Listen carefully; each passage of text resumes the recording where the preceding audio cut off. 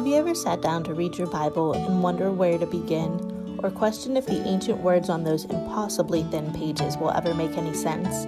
Maybe you've compared your Bible with the colorful and note-filled pages of others, or wondered how to understand why you believe what you believe. You're not alone, my friend. Welcome to the Biblical Context Matters podcast. I'm Bree Blum, and I will be your host while we take a closer look at God's Word through the eyes of the original audience, exploring the cultural, historical, geographical, linguistic, political, and religious influences upon the people and places of the Bible. Together, we'll learn how to intentionally study Scripture to get beyond surface-level knowledge and find a deeper belief and understanding of the heart of God. It's possible. Pinky promise.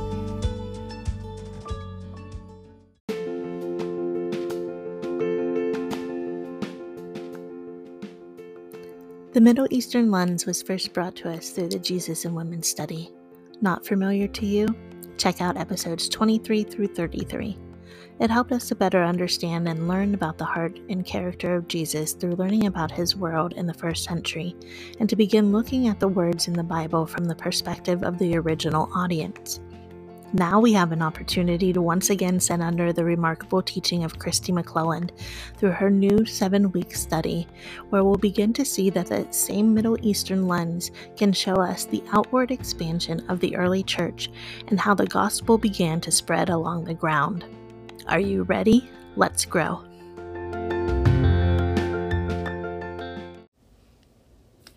My dad worked for a newspaper as a photographer and journalist for 42 years and still likes to watch or listen to the news throughout the day. I learned from a young age that although the news is important, the majority of what is on the TV news is very scary and depressing. Even as an adult, so much of the news is overwhelming and heartbreaking. Shootings, riots, fires, tornadoes, hurricanes, floods, and wars hurt and devastate so many lives. Most of the time, it's too much for my compassionate heart to handle. However, I usually enjoy the last couple minutes of most news coverage because there are often inspiring stories of people making a difference in their communities. There is a wonderful story about a woman who saw a need in her community and opened a food pantry out of her garage in Illinois. Now, many of the people she helped in the past are paying it forward to support others in need. I recently heard how there are thousands of Americans all across the country taking in and caring for Ukrainian refugees with open arms and hearts. They are opening up churches, activity centers, and homes to provide for basic human needs and offer some comfort and love during these scary times. A fisherman in Florida noticed his young neighbor's father wasn't around much, and he didn't have a male role model, and so he started taking him fishing. He quickly saw there was a huge need for many children in his area to have this type of mentorship. So he started a program and is teaching thousands of children who have either lost their father or don't have an active father figure how to fish. He's encouraging, mentoring, and giving them a connection and a place to belong. Don't just look for the helpers, but be the helpers. While watching the news, I have often thought of a wonderful advice I learned from watching Mr. Rogers' Neighborhood.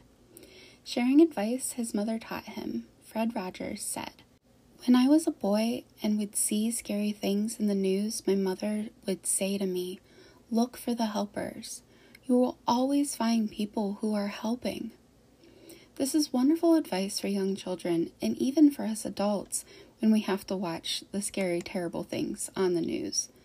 But as followers of Jesus, we need to do more than just look for the helpers. We need to be the helpers others can look to and see the love of Jesus through. The earliest followers of Jesus set a beautiful example of being the helpers when they lived for the kingdom of God rather than fighting against the world of empire.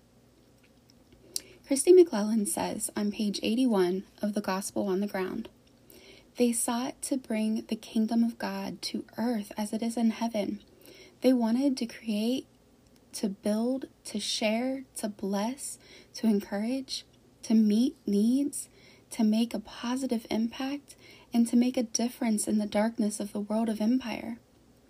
Rather than running from the darkness, they inhabited it and announced the year of the Lord's favor in it, both in word and in deed. End quote. I have a feeling the apostles would have been in several of our modern day inspiring news stories. To go along with the scary stories of persecution, imprisonment, martyrdom, shipwrecks, and more, God instructed Luke to fill the book of Acts with so many amazing, inspiring stories about the early followers of Jesus. We read the inspiring story of tremendous generosity in Acts 2, verse 25, when followers of Jesus sold property and possessions to give to everyone who had needs. I can imagine the news headline for Acts 5, verses 12 through 16, Peter's supernatural shadow. Just like we read in the Gospels of crowds gathering to see Jesus, crowds of sick and needy people gathered from towns all around Jerusalem to receive help and healing from Peter and Jesus' other followers. The testimony of a kind and generous woman, Tabitha, dying in Acts 9, verses 36 through 43, but then Peter praying to God and she opened her eyes and sat up, is the perfect, positive, inspiring story to close an intense news broadcast. And these are just a couple of examples from the beginning of Acts. There are so many more. Meaning invades meaninglessness. I've often wished the news could just be these kinds of stories of kindness, generosity, compassion, and love. It's so easy to get frustrated and feel discouraged and angry hearing about all of the awful, destructive disagreements and meaningless tragedies that are happening all around the world. If we're not careful, we can become so focused on how against the evil we are that we miss opportunities to demonstrate the beauty of being for the kingdom of God. Christy McClellan says on page 82 of Gospel on the Ground, "But if you see the world of empire as a space that needs the light you can bring, as an opportunity to usher in the kingdom of celebration and bring meaning to meaninglessness, you will engage and lean in wholeheartedly like the believers we read about in the book of Acts and the early church histories." End quote. Jesus' disciples and his earliest followers, empowered and led by the Holy Spirit, responded to Jesus' teaching when he told them in John 14, verse 12, "Very truly, I tell you, all who have faith in me will do the works I have been doing, and they will do even greater things than these, because I am going to the Father." Quoted from the NIV translation. They did the things they saw Jesus do, and they did even greater for the kingdom of God. And because they did these things, we know, as faith-filled believers in Jesus, we can too. Now that is inspiring.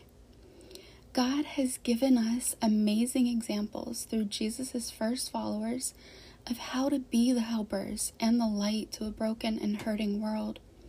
When we see hunger, we need to feed it. When we see pain, we need to offer aid and comfort.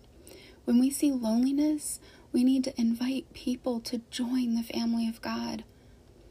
While my dad is very informed about the news, our Heavenly Father knows exactly what is happening in the news in every corner of his creation. And he is continuing to use his faithful followers to share the good news of Jesus to a lost and broken world. Today we learned much of the news is overwhelming and heartbreaking. There are still good people doing inspiring things all around the world. We don't need to just look for the helpers. We need to be the helpers. the book of Acts is full of inspiring stories about the earliest followers of Jesus. God is continuing to use his faithful followers to share the good news of Jesus to a lost and broken world. We invite you to answer this question in the comments and the blog at intentionalfilling.com, or if you are a part of our online biblical studies of the Gospel on the Ground, you are welcome to answer this in our private Facebook group. What are some ways you can be a helper in your community and be a light for the kingdom of God?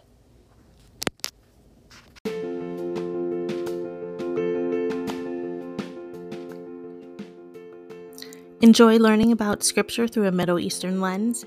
We invite you to visit our website, intentionalfilling.com, to check out the number of resources that we have available to you in our shop, including worksheets, journal pages, and even our free online course, Rooted in the Word. Be sure to also check out our apparel and the Let's Grow Girls tee that helps to support our podcast and create more free content. Join us again next Thursday for another episode from the online biblical study, The Gospel on the Ground, or follow us on Facebook and Instagram at Intentional Filling for more Middle Eastern lens content. Until next time, keep growing.